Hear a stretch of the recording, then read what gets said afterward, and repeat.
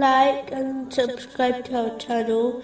Leave your questions and feedback in the comments section. Enjoy the video.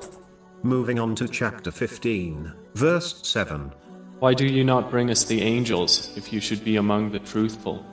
The unseen things are those which cannot be perceived through one's five senses. For example, hell. They must be accepted as true, the knowledge of which is brought and confirmed by the holy prophets, peace be upon them.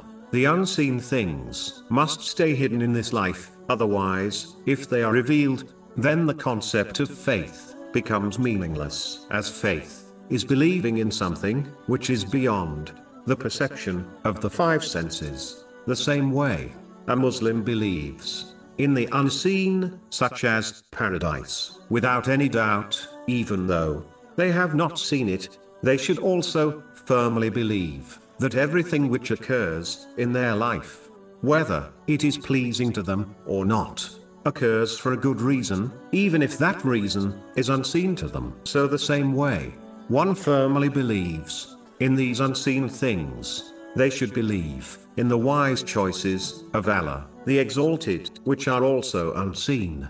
This will inspire them with patience and lead them to an uncountable reward.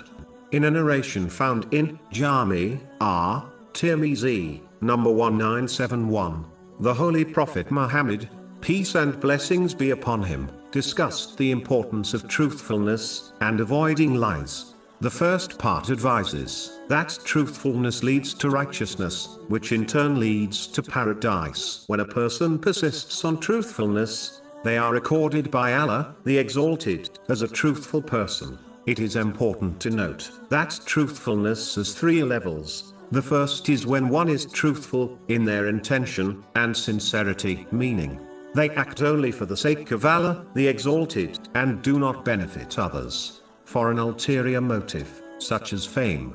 This in fact is the foundation of Islam, as every action is judged on one's intention, which has been confirmed in a narration found in Sahih Bukhari, number 1.